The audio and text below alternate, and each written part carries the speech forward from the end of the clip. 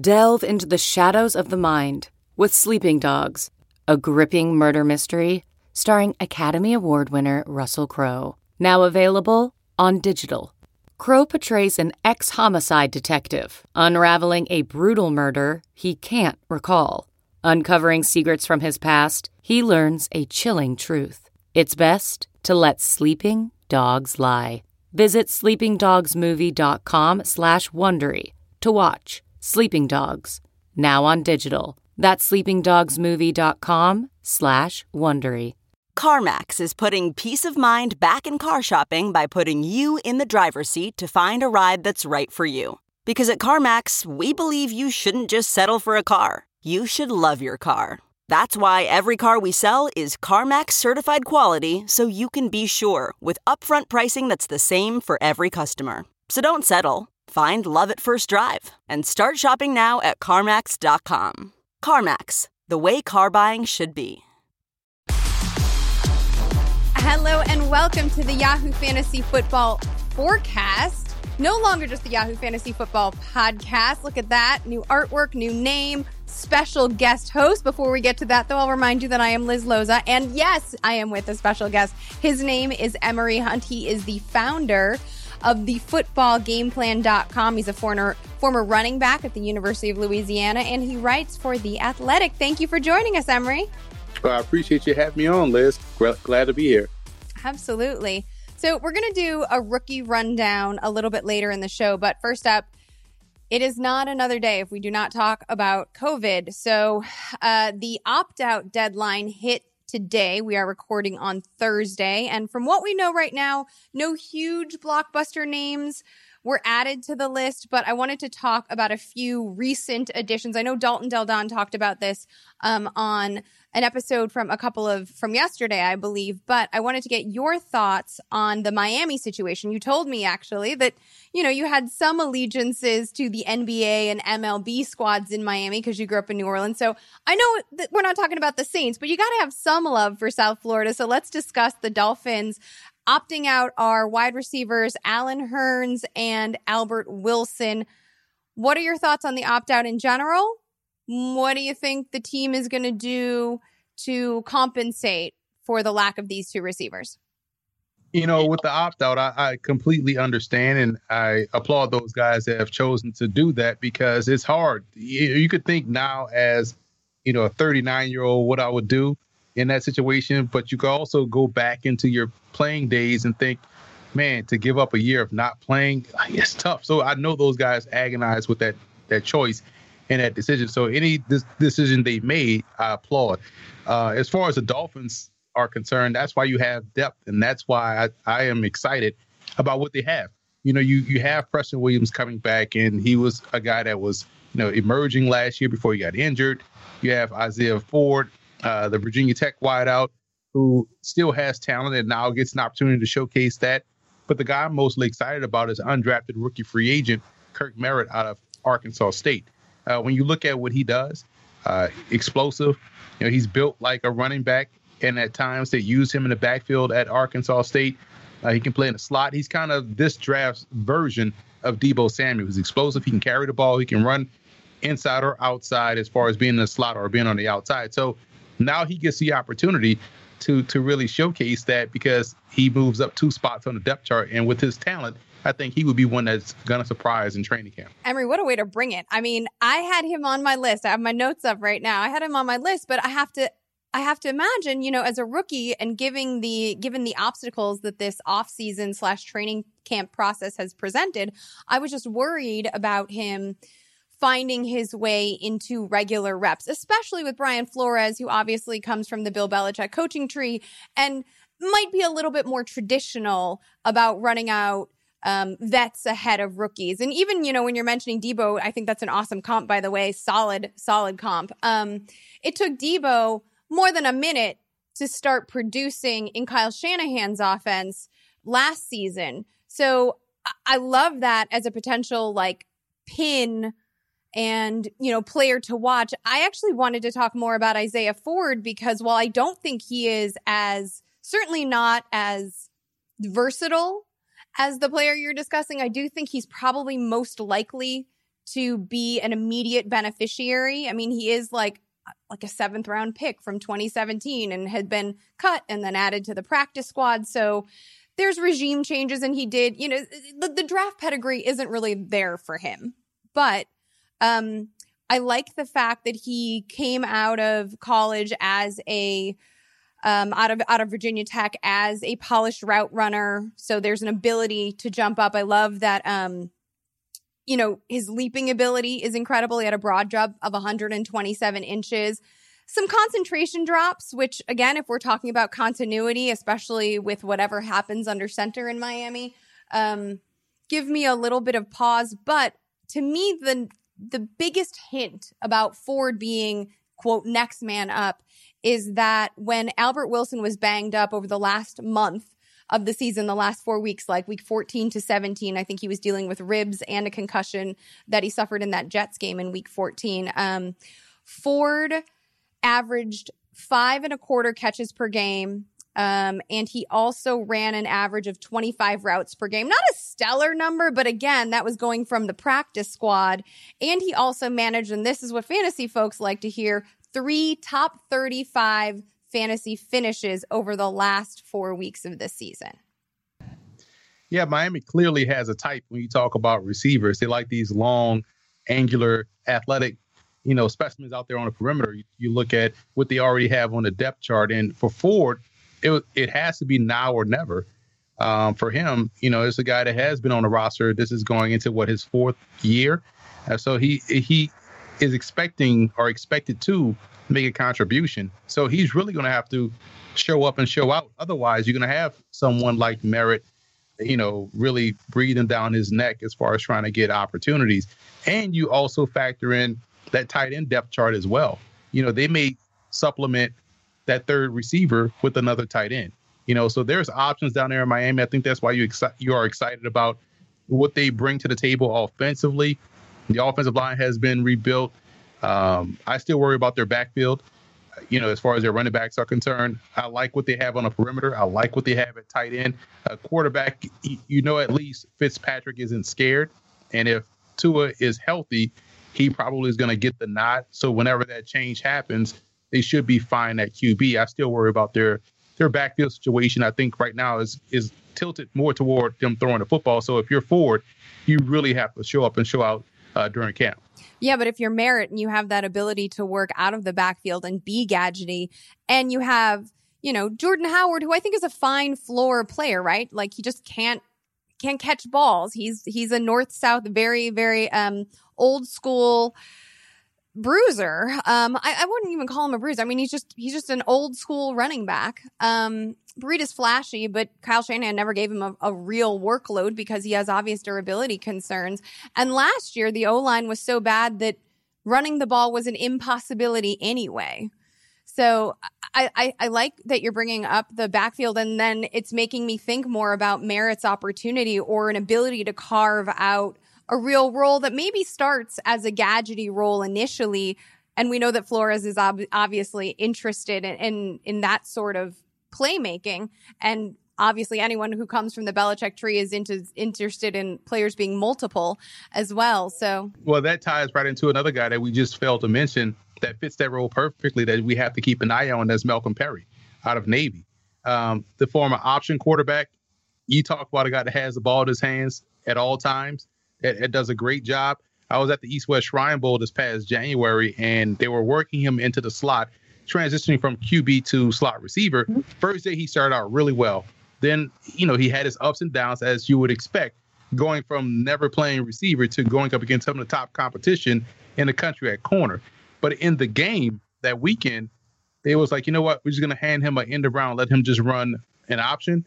He scored. It was like a 60-something yard touchdown run. So when you look at Malcolm Perry and his ability within his offense, being that gadgety player, being that Taysom Hill, so to speak, option within this offense, I'm excited about their red zone offense because of a guy like him and what he could bring to the table. I'm already thinking, like, if I'm an offensive coordinator, different formations and personnel groupings you can have on a field that keeps a defense, worried at night about what's going to potentially come. So you can't discount what Perry could bring to the table as a slot receiver, as an emerging slot receiver, but he's probably going to be a guy that can also contribute to the run game. So then what does that do for Mike Gesicki? Because obviously Gesicki is this marvel, this measurables marvel, right? This metrics marvel out of Penn State. We've been waiting for the breakout. A lot of people are anticipating that it's this year. He finally started to catch fire and produce when used as a weapon out of the slot, and he is a fine red zone option. Do you think this is the year that he puts it together, or are all of these other little pieces maybe going to take away from his potential volume in a way that nobody is anticipating? I think he's still going to eat. When you look at talent is going to warrant opportunities. You would think, looking at New Orleans, you would think defenses would know that they're throwing the ball to Michael Thomas, yet we see him with 500 catches a season. So if you're talented, you're going to get that opportunity. And I think, I'm glad the coaching change happened in Miami, because as soon as Flores got there, he realized, man, I have a oak tree at tight end, and we're going to get him the football. And that's something that they should have done last season, the previous season, but they did it last year, and I'm excited about his potential moving forward. So I don't think what's happening around him will take away from what he brings to the table. No, and maybe this whole offense becomes more explosive too, because obviously when the team lost Preston Williams, who was flashing, right, to that ACL injury, things shifted. The last, Gesicki posted top 7 numbers in route participation and total targets, nearly 6 per game. And over the course of the year. And I feel like that should continue to move forward again when we're talking about abbreviated off season. So I like that you're still high on him. You just kept saying slot and all these extra weapons. And I'm thinking like, oh no, are we ever going to have a chance for him to break out? But you're high on Gesicki as well then. Yeah, absolutely. And I'm glad he's getting his just due, because, we talk about talent all the time. And a lot of times it depends on the situation you go to, because you can be talented and buried on the bench, and finally get your opportunity. And people say, oh, wow, what did this happen? Well, he's always been that talented. He's finally getting the ball thrown his way. So I'm glad he got that opportunity last year to see some success. And, once you get a little bit of taste of success, you want more of it. And I think that's going to drive him this off season to be the guy, seeing that what's around him, he may think, hey, I have to step up and be a leader. I have to join, the rest of this core and make sure I get my just due. And I think he'll do just that. Do you think, last question on Miami, just because I'm having, none of this is on, by the way, none of this is on the outline. Emery and I are now completely off script. I have no idea what our producer is thinking. We are just having a good time. Who do you think leads the Dolphins in targets, and why is it not Devontae Parker? He's going to lead in targets. He's going to lead in targets. He's the number one. But I do think because of what they have, they have a bunch of small forwards out there, to be honest. And if I'm thinking like an offensive guy, and I'm just trying to think how the offensive coordinator should think, they're going to spread this thing out, and you're going to see Matt Breida also have success too, because you're going to spread the field to run the football. And if you can't really key on one particular thing, because you're going to sacrifice a gap in a run game, which means you're going to have a lot of explosive runs by Breida. Or if you try to boss up and try to stop the run, now you put your corners and your safeties and opportunities are at a disadvantage, because you now have these one-on-one opportunities for these taller receivers and this athletic tight end. So Miami has an opportunity this year, I believe, to really cause some problems, and I'm excited to see what they do offensively. Oh, I want to see what they do to the Patriots. All right, let's talk about some rookies. We mentioned that you played ball in college, you were running back, and in terms of fantasy, the rookies that normally produce most immediately are running back. So we're going to start with that. I don't want to talk about Clyde Edwards-Helaire because it has been talked enough, and obviously he's attached to an absolutely fire offense. So, where are you? Let's talk about maybe that next tier of players. I ran on my Instagram a who would you rather draft competition between Cam Akers, now of the Rams, or DeAndre Swift, who will be theoretically joining or overtaking Kerryon Johnson in the Lions backfield. I'm going with Swift. And I'm a big Cam Akers guy. I like his game, but Swift, to me, well, this is back when they had Nick Chubb and also Sony Michel. You watch him carry the ball, you're like, you know what? He's the best out the three. He was a freshman then. He just has the juice, I like to call it. He has that. Reminds me a lot of LaShawn McCoy and how he runs like how you run in your dreams. Like, it just fluid and just smooth, and you're making everybody miss. You're explosive. He is going to bring to that backfield in Detroit what they've lacked since, you can say Reggie Bush, but I'm going to go all the way back since Barry Sanders. They haven't had a bona fide game breaker, and now they have one. And I say because of the offense and the way they've built that offensive line, and they're going to try to run with those multiple tight ends. They're going to have some opportunities to create some lanes in the run game. Swift is going to be special. Also, his dad is an absolute unit. That's a side note. Exactly. His dad lifts weights, doesn't he? Yeah, he does. You know what? I have gone back and forth on this myself. I agree that Swift was probably the best overall runner and most complete back in this year's class.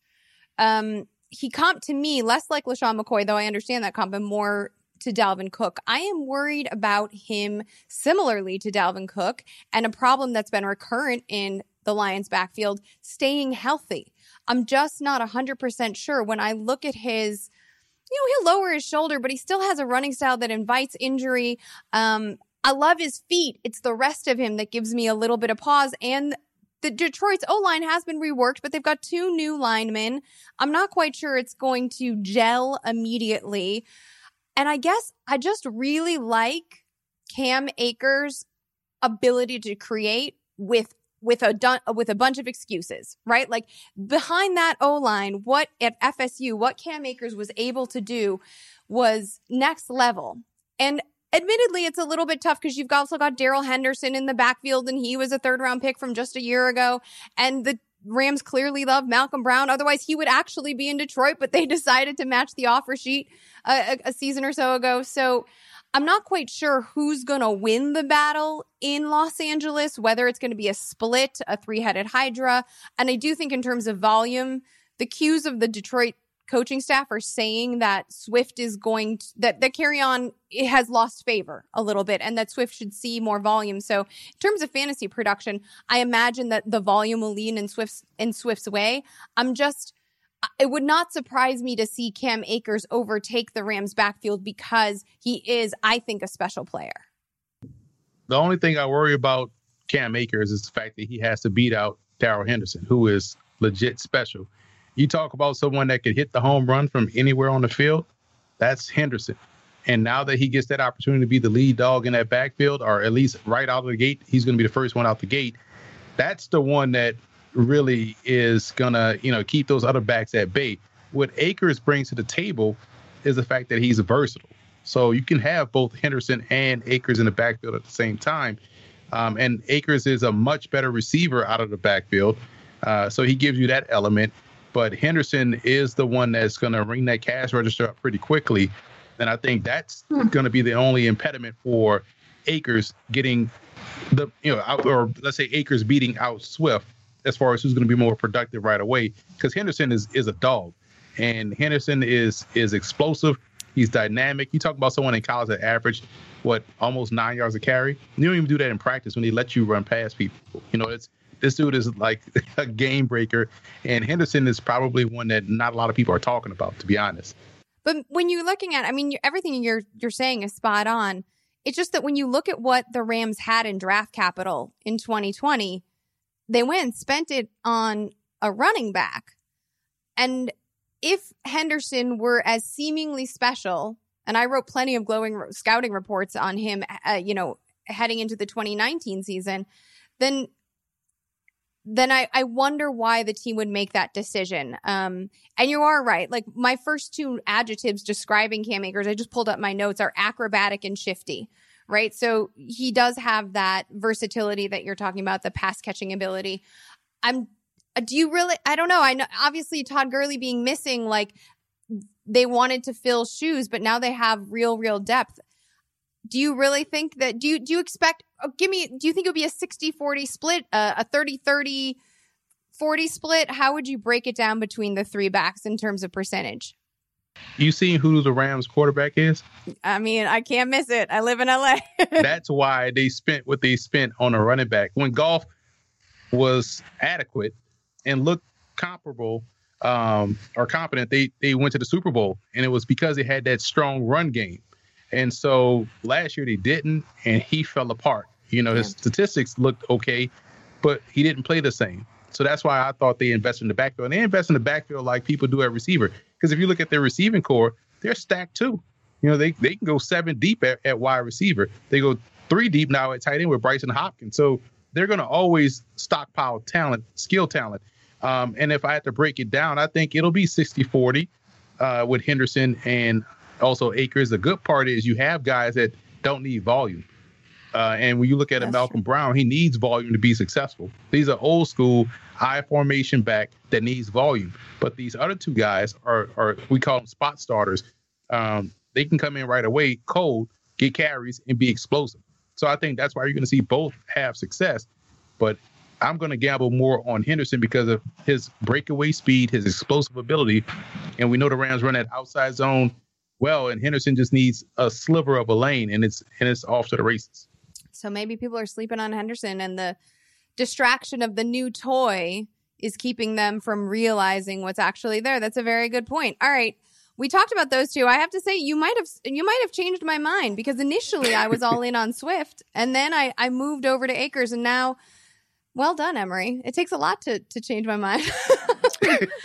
Swift will do it for you. I'll tell you that. Swift, you'll be all right with Swift. Well, I mean, I've again, what I wrote is the pitter patter. Like, he's got that in his feet, and that is exceptional. I'm really worried about him staying healthy. But that is something that, it's one of the most volatile positions in football. So running backs are going to get hurt. This is not a newsflash. A running back who very rarely gets hurt, probably because he continually wins the O-line lottery, is Jonathan Taylor. He is the one rookie that we haven't yet discussed, leaving Wisconsin, my mom's alma mater, and going to the Colts. Marlon Mack is still there. So you're going to say the same thing to me? Like, people are sleeping on Marlon Mack. And even though Jonathan Taylor is an absolute workhorse, and even though the Colts drafted him in the 2nd round, he's still not going to be used as much or more than Marlon Mack? There's a reason why they went ahead and drafted Jonathan Taylor.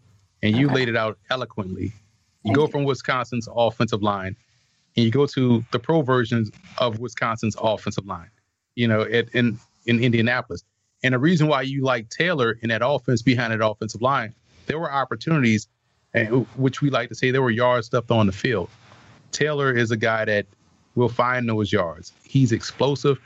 I think people look at his size and don't understand how explosive he is, but he ran track in college. When you run track in college, you are legitimately fast. And so he is legit fast. He's a well-accomplished runner. He sees the field really well. He understands the run game. He's an old school back that I love, because when you look at guys like a Marlon Mack, or a lot of the backs like Marlon Mack, and it's not a knock, it's just the way the game has evolved. These guys have it a lot easier because of the spread offense. They're running zone read. They have gaping holes that they're running through because of the college hash mark. So you can spread teams out legitimately, and you can really identify a hole right away. You're not really working on your vision. You don't get that at Wisconsin. You really have to kind of work on your vision, develop that, and find your success. And for him to be able to do that in that storied program with all those tremendous backs, going back to Alan Amici and what he was able to accomplish at Wisconsin, you have to tip your hat to Taylor, and he's a special talent, and they went after him for a reason. He's a pace setter in the run game. I think he's going to get over 1,300 yards this year as a rookie. Are you at all worried? I love that. Out of curiosity, who'd you comp him to? Who was your comp for him? For Jonathan Taylor, that's a good question. I want to say I compared him to, I can't remember. I know it was someone that it was a contemporary player, but I can't remember. It's been a minute. I just looked at I comped him to Nick Chubb. That's a good comp. Who I like a lot. Yeah, Nick Chubb is in where he and Nick Chubb have a lot of similarities: explosive speed, power, they're productive. You rarely see those guys lose yards. And And I think Chubb is a little bit more of a receiver coming out of the backfield, a little bit more, apt in that category, even though they didn't ask him to do a lot of it at Wisconsin. Taylor can catch the ball. He showed that this year. But I do think that that's a very good comp for Jonathan Taylor. I would have to pull up my scouting guide to see what I comped to, and I don't want to burn up all your daytime minutes trying to search that. No, I appreciate it. I was just it wasn't, again, guys, that wasn't on the outline. I was just wondering because I enjoy talking rookies, and Emory is so full of crazy knowledge. You did mention the lack of Taylor's use as a receiver at Wisconsin. He caught, I think he had 8 receptions per season until his final year. He caught like 25-ish balls, 26, maybe 26 balls in 2019. Are then, from a fantasy angle, are then people not leaning on Nyheim Hines enough? Nyheim Hines, obviously a very different skill set than Jonathan Taylor's, but much more of that third down pass catching back. And when you look at the change in quarterback to Phillip Rivers, who has targeted his running back 26% of the time since he's been a starting QB, you have to imagine that either Taylor's going to get the reps and going to get them fast, or Nyheim Hines is going to get some targets that not many are anticipating. Yeah, you can look at Hines, and I'm a big fan of Hines too because he's versatile. He was a receiver, then turned to running back, so he has that ability to run routes, and so he can find himself open a lot. He's going to be this offense's version of Austin Eckler, and when you look at how you had Melvin Gordon operate along with Austin Eckler, I think it's going to be Jonathan Taylor along with Nyheim Hines. And so you're just fading Marlon Mack? I think Marlon Mack is he's going to be a good spot guy. He has the explosiveness, but you're going to give that volume to Taylor. I think Taylor's going to earn that volume. And, Mack is going to get 30% of the carries, but Taylor is such a dog, you don't want to take him off the field. Oof, I love it. All right. So we just talked about 4 rookie running backs. There was a 5th that could have been included. Keyshawn Vaughn had himself a moment on fantasy football Twitter. But that hype train has been derailed because Bruce Arians came out and said, and I quote, "Rojo is the main guy. He'll carry the load." Now, I don't know if you've ever listened to coach speak, Emory, or if you put full stock. BA is more of a straight shooter, I should say, than I think most, but still, he said that the rest of this backfield is going to complement Vaughn. I would tend to believe that Arians, and I feel like I don't know if I talked about it on my podcast or somebody else's podcast, that Arians, took him a minute to bring out David Johnson, right? He was still utilizing Chris Johnson. And it wasn't until Chris Johnson broke his leg that he was like, all right, we can now use the rookie. And that was, in November of, what was that, 2015, I believe, right? So is that right? 2015? Seem right? I believe so. Yeah. Anyway, do you think there's any hope for Vaughn, or is he going to have to wait till 2021 and beyond? Vaughn has to worry about Raymond Khalil, the other running back they drafted too. And I'm not saying this because I'm biased, but Raymond Khalil is tremendous. Explosive. That's something that Vaughn is not. Dynamic receiver. That's something that Vaughn is not. Vaughn is going to be the Malcolm Brown of the offense, just to use a comparison. Rojo showed last year he was improved. He's taking pride in the position. You see how he's taking care of his body in the offseason, bulked up a little bit. And I think Vaughn will be used to spell him. But the real back to watch, rookie-wise, the impact, you talk about Nyheim Hines, I think you can put Raymond Khalil in that same category. He already is going to be their best special teamer as far as returner. That's why they drafted him. But they also drafted him because he catches the ball well out of the backfield and it has explosive speed. Emory, you are a wealth of knowledge. Now we're going real deep. I mean, I don't mind anyone who doesn't want to talk a lot about Rojo because I've been burnt too many times. But I don't think I've heard anyone mention Khalil's name. So props to you. Thank you for enlightening us.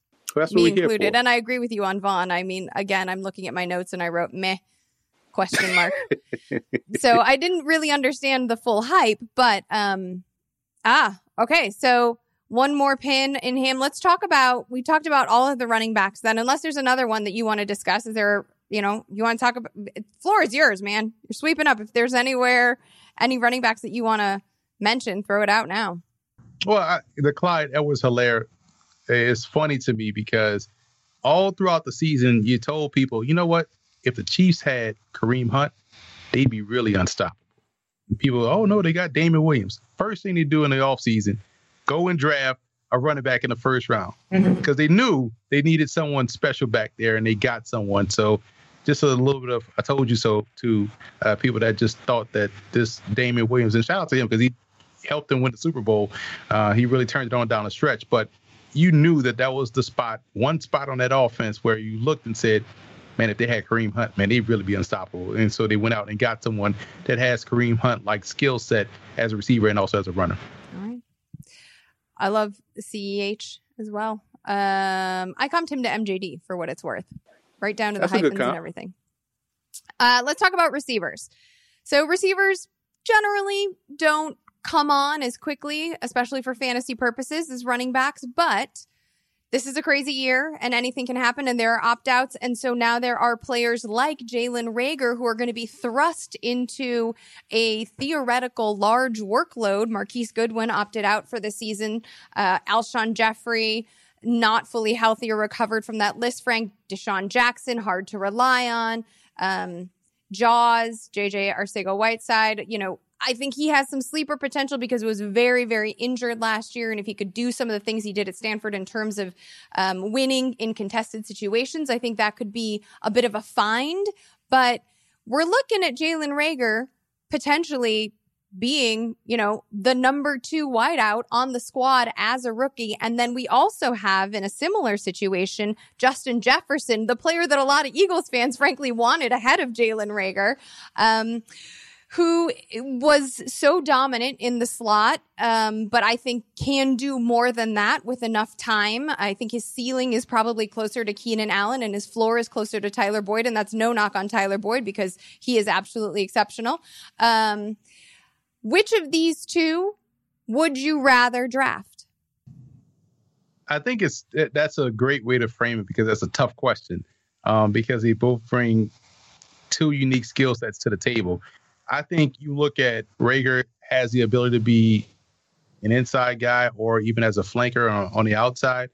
Jefferson, I think, thrives inside. I think that's where he will continue to thrive. I think he's kind of relegated to be that slot guy. I know he says he can play outside and probably can, but I like him better on the inside. And so, for versatility purposes, I would probably go with Reagor because he can be utilized across the formation. He's an explosive athlete. He's dynamic. It all depends on what you want. Some coaches prefer size on the inside when you're looking at these receivers, and I can understand that. So you go and get a Justin Jefferson. Or if you want someone that you just want to be a catch and run guy, then Reagor is your man. And so you want someone that can just really, if Carson Wentz is your point and shoot quarterback, then he has someone that can catch and run, and that's Reagor. Also, it bears mentioning that Jefferson did show up on the COVID list, the NFL COVID list. So whether that means he was exposed to someone who tested positive or he himself tested positive, we don't know. We won't because of privacy laws, but he has 3 weeks to sit on that list, which is not terribly concerning, but just a little bit because he is a rookie. So there's already been time missed, and time is so valuable in terms of, gelling, even getting to know personalities. So it's a little bit of a setback. I tend to agree with you and would also say Jalen Reagor because of his versatility. My worry about Reagor is that what was the number one, the knock against him, right? Coming out of college was that he hadn't taken enough traditional reps as an outside receiver, that he had been used as a gadget so much because of the really bad quarterback play at TCU. And so part of me is like, well, is he going to have the reps to do the thing that Doug Peterson wants him to do? But on the other hand, the gadgety stuff is probably more difficult than that stuff anyway. So if he can do that, he can do all the things. Yeah, it's like when people say, "Oh, well, quarterback A didn't take snaps under center." Well, at practice, before you even start practice, there's something called CQ exchange, where you're taking snaps under center. You're constantly doing that before you start stretch and before you start practice. So running routes is running routes, whether you do it on the inside or on the outside. It's all about your release and your positioning. So when you look at route running in terms of what he was doing in college kind of, it's unique because of the wide hash marks. And we can get into a whole discussion on how that affects the game going from college to pro. But when you look at it from a route running perspective, you're always out in space. So, it all depends on what the defense declares as the boundary to how they defend you. So you're running routes, wherever you are, which could essentially, you may be running it out in space. We would look at it with the naked eye and say, well, that's inside as a slot. But how they defend you, you could be essentially declared the boundary. So it all depends on, what the other team is doing. I don't think it's that big of a deal. I think his skill set yields itself to him being able to play on the outside because you have to be a little bit better at the snap, at the line of scrimmage with your release, with your hand usage. You have to be a little bit stronger. You can't be afraid of physical contact. And we know he's a physically built receiver. So I think that helps him out on the outside more so because when you put guys inside at the pro level, you're essentially saying we want to protect this guy from getting jammed because that's not his strong suit. And so on the outside, you're a little bit more apt to be able to beat bump press. And I think he can do that because of what he was able to do when he did line up on the outside when he had the opportunity. Perfectly stated. Love it. Let's quickly go through a couple of more players. And then I want to end with, just so you can in the back of your mind prepare for this, because again, I'm going off script. A sleeper rookie receiver, maybe not one that's going to immediately produce, but one that people are overlooking. Before we do that, though, Michael Pittman, Indianapolis Colts, first pick of the Colts draft, right? What are your thoughts on Pittman? Why is his ADP so low? I loved him. I thought like coming out of USC, excellent route runner. You can definitely tell his daddy is a running back because of the way he runs after the catch. Brute player, the NFL bloodlines. I thought he could really, especially when you're looking at the receiving core in Indianapolis, too, be a beneficiary of a lot of volume. But his ADP has definitely slipped. Do you have any thoughts on him? I love his game. I think he is one of those receivers that you want on your team, one that takes the ball and tries to score. You want those guys. And I like that he has a great sense of timing to, hey, the team needs a play right here. I'm going to make that play. You like that about his game. So no moment is too big for him. He can play high post. He can play above the rim. He can play the catch and run game. So I think people are sleeping on his versatility as far as what his skill set is. So I like that fit for Indianapolis. It helps balance out their passing game with T.Y. Hilton, the emergence of Paris Campbell. And now you have a Michael Pittman that can play outside, or you can put him on the move like a flanker or what have you. So I think people are definitely sleeping on what he could do this year potentially in Indy. Denzel Mims, New York Jets. Again, a lot of volume could be his. Definitely a little bit more raw of a prospect than the other guys we talked about. But, if the argument for Rager is look at all of this potential volume, then that argument should be the same for Mims, except we're dealing with Adam Gase and the Jets and Sam Darnold. Yeah, and the thing you like about Mims is the fact that he attacks the football. And I said this all throughout the college football season. He attacks the ball the same way Dez Bryant attacks the football. And you like receivers that go up and grab the ball with their hands, able to look it in, make tough catches. Saw him down at the Senior Bowl all week long doing the same thing.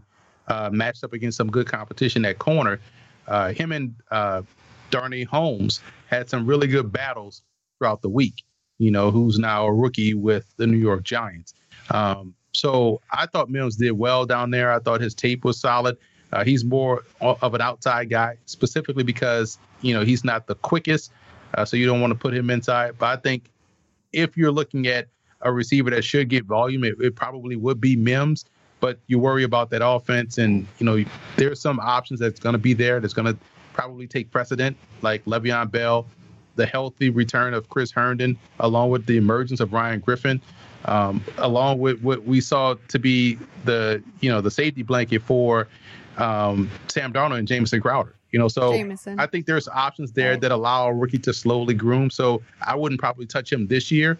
But next year, I think he would truly take off. I mean, he's an athlete, and also played track, played basketball. When you look at his tape, you said he attacked the ball. I mean, he plays so physically, and I tend to like players with receivers with a little bit more dog in them. Just a personal take, right? Like, that's not to say that some of these long striders aren't tough, but they're just a little bit more elegant. And I like a player who's a little like me, a little bit scrappy. So I really like him, and I can see him.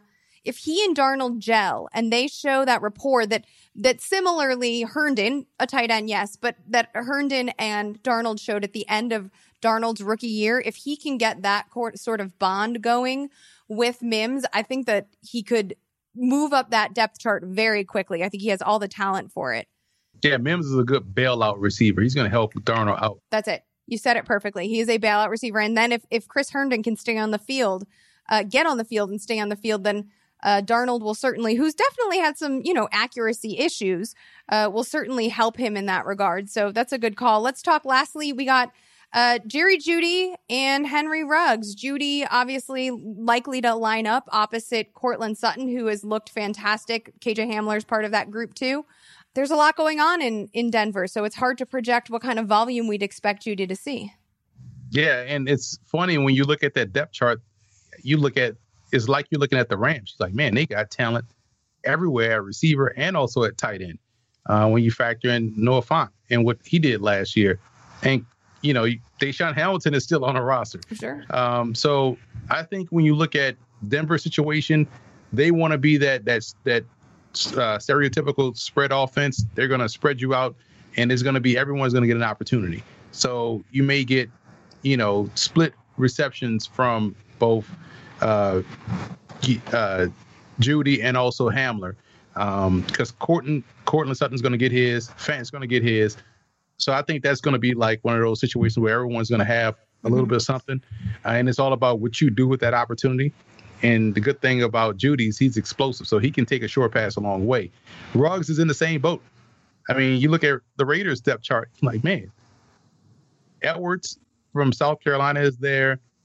Lynn Bowden, we didn't talk about in the backfield. I was shocked that they immediately announced that he was going to move to running back because I thought he was the perfect slot receiver. No, they got Hunter Renfrow, and that Derek Carr and Hunter Renfrow have themselves a bond. Like, that's not right.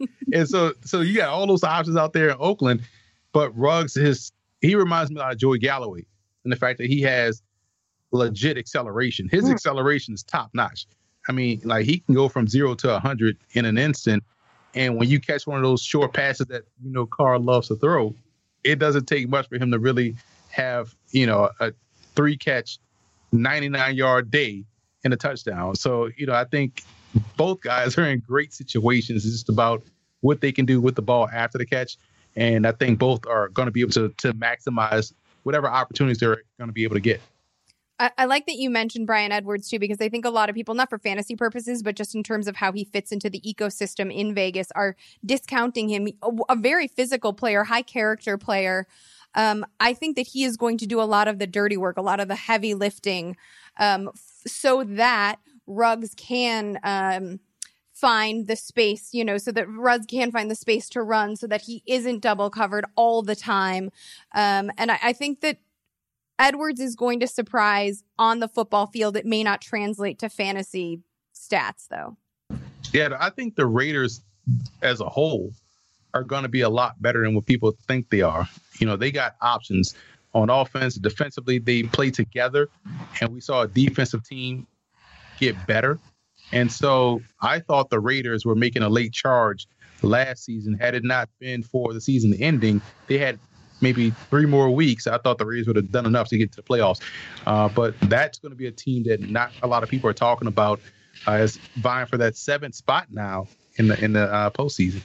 I think that is a great call. And it's also something that we have the Yahoo Football podcast with Charles Robinson and Therese Paylor, which y'all should subscribe to.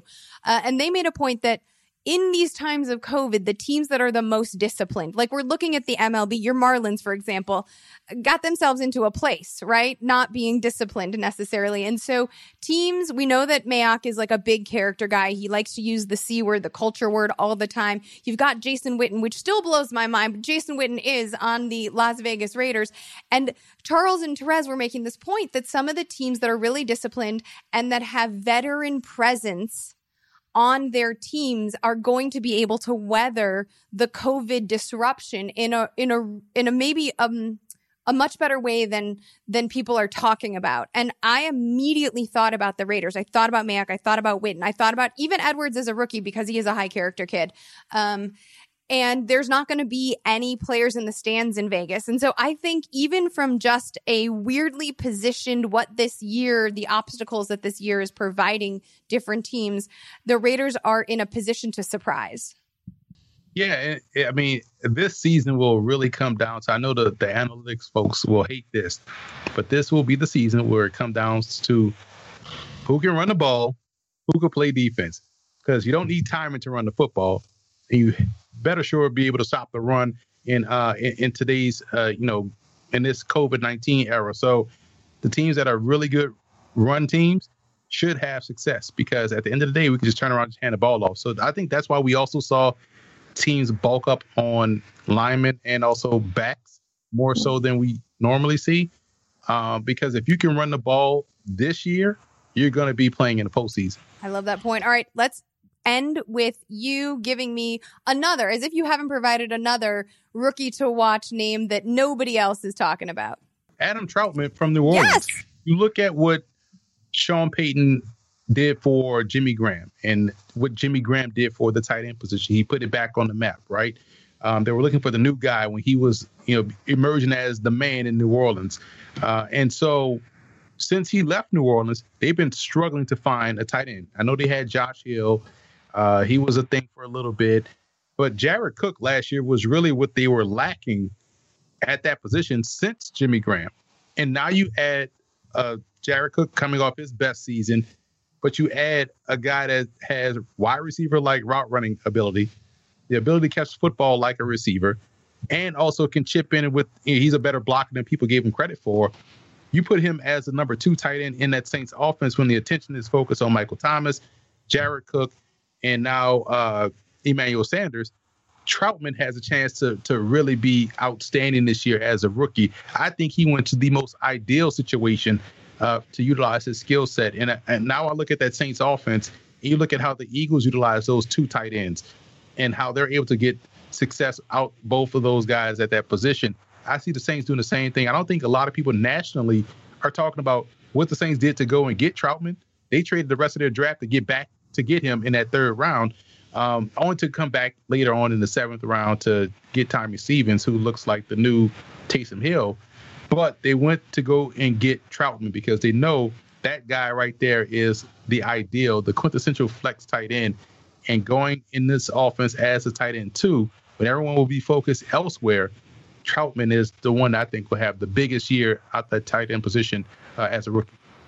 I love that you mentioned him. Quick fun fact about Adam Trautman, first Dayton football player to be drafted in the NFL since 1977. And yes, you're totally right. When Sean Payton and the New Orleans Saints trade up to grab a tight end in the 3rd round, you pay attention, you write down his name. Also, Cook becomes an undrafted free agent in 2021, which provides an amazing opportunity for Trautman. This is a perfect way to end things. My gosh, we end with tight ends as my favorite position in football. Thank you so much, Emery. That was just serendipitous. Thank you for joining us. You can follow Emery on Twitter at FBallGamePlan. Is that right? At FBallGamePlan. And is there anything else you want to plug? You can subscribe to the Football Game Plan Network located at youtube.com/footballgameplan. Go ahead and do that. In the meantime, while you're subscribing to things, check out the Yahoo Sports variety of podcasts We've got fantasy baseball action and the Yahoo Fantasy Baseball podcast. We have the aforementioned Yahoo Sports NFL podcast, and we have the Yahoo Sports College podcast with Dan Wetzel and Pete Thamel. And y'all, I mean, this is above my pay grade, but Emery Hunt should definitely do a little guest segment on the Yahoo Sports College podcast because you have been nothing but fire, Emery. Thank you again. You can follow us on Twitter at Yahoo Fantasy. I'm at LizLoza_FF. Scott Pianowski will be back on Monday with friend of the podcast, TJ Hernandez. Hey, TJ, as we kick off our position preview next week.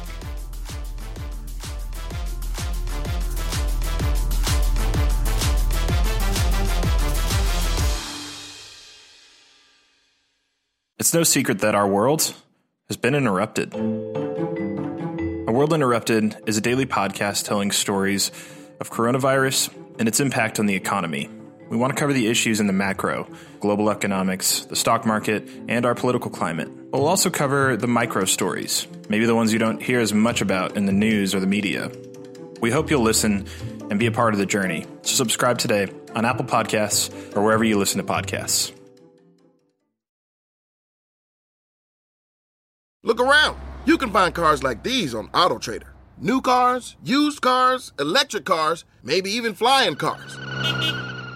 Okay, no flying cars, but as soon as they get invented, they'll be on AutoTrader. Just you wait. AutoTrader.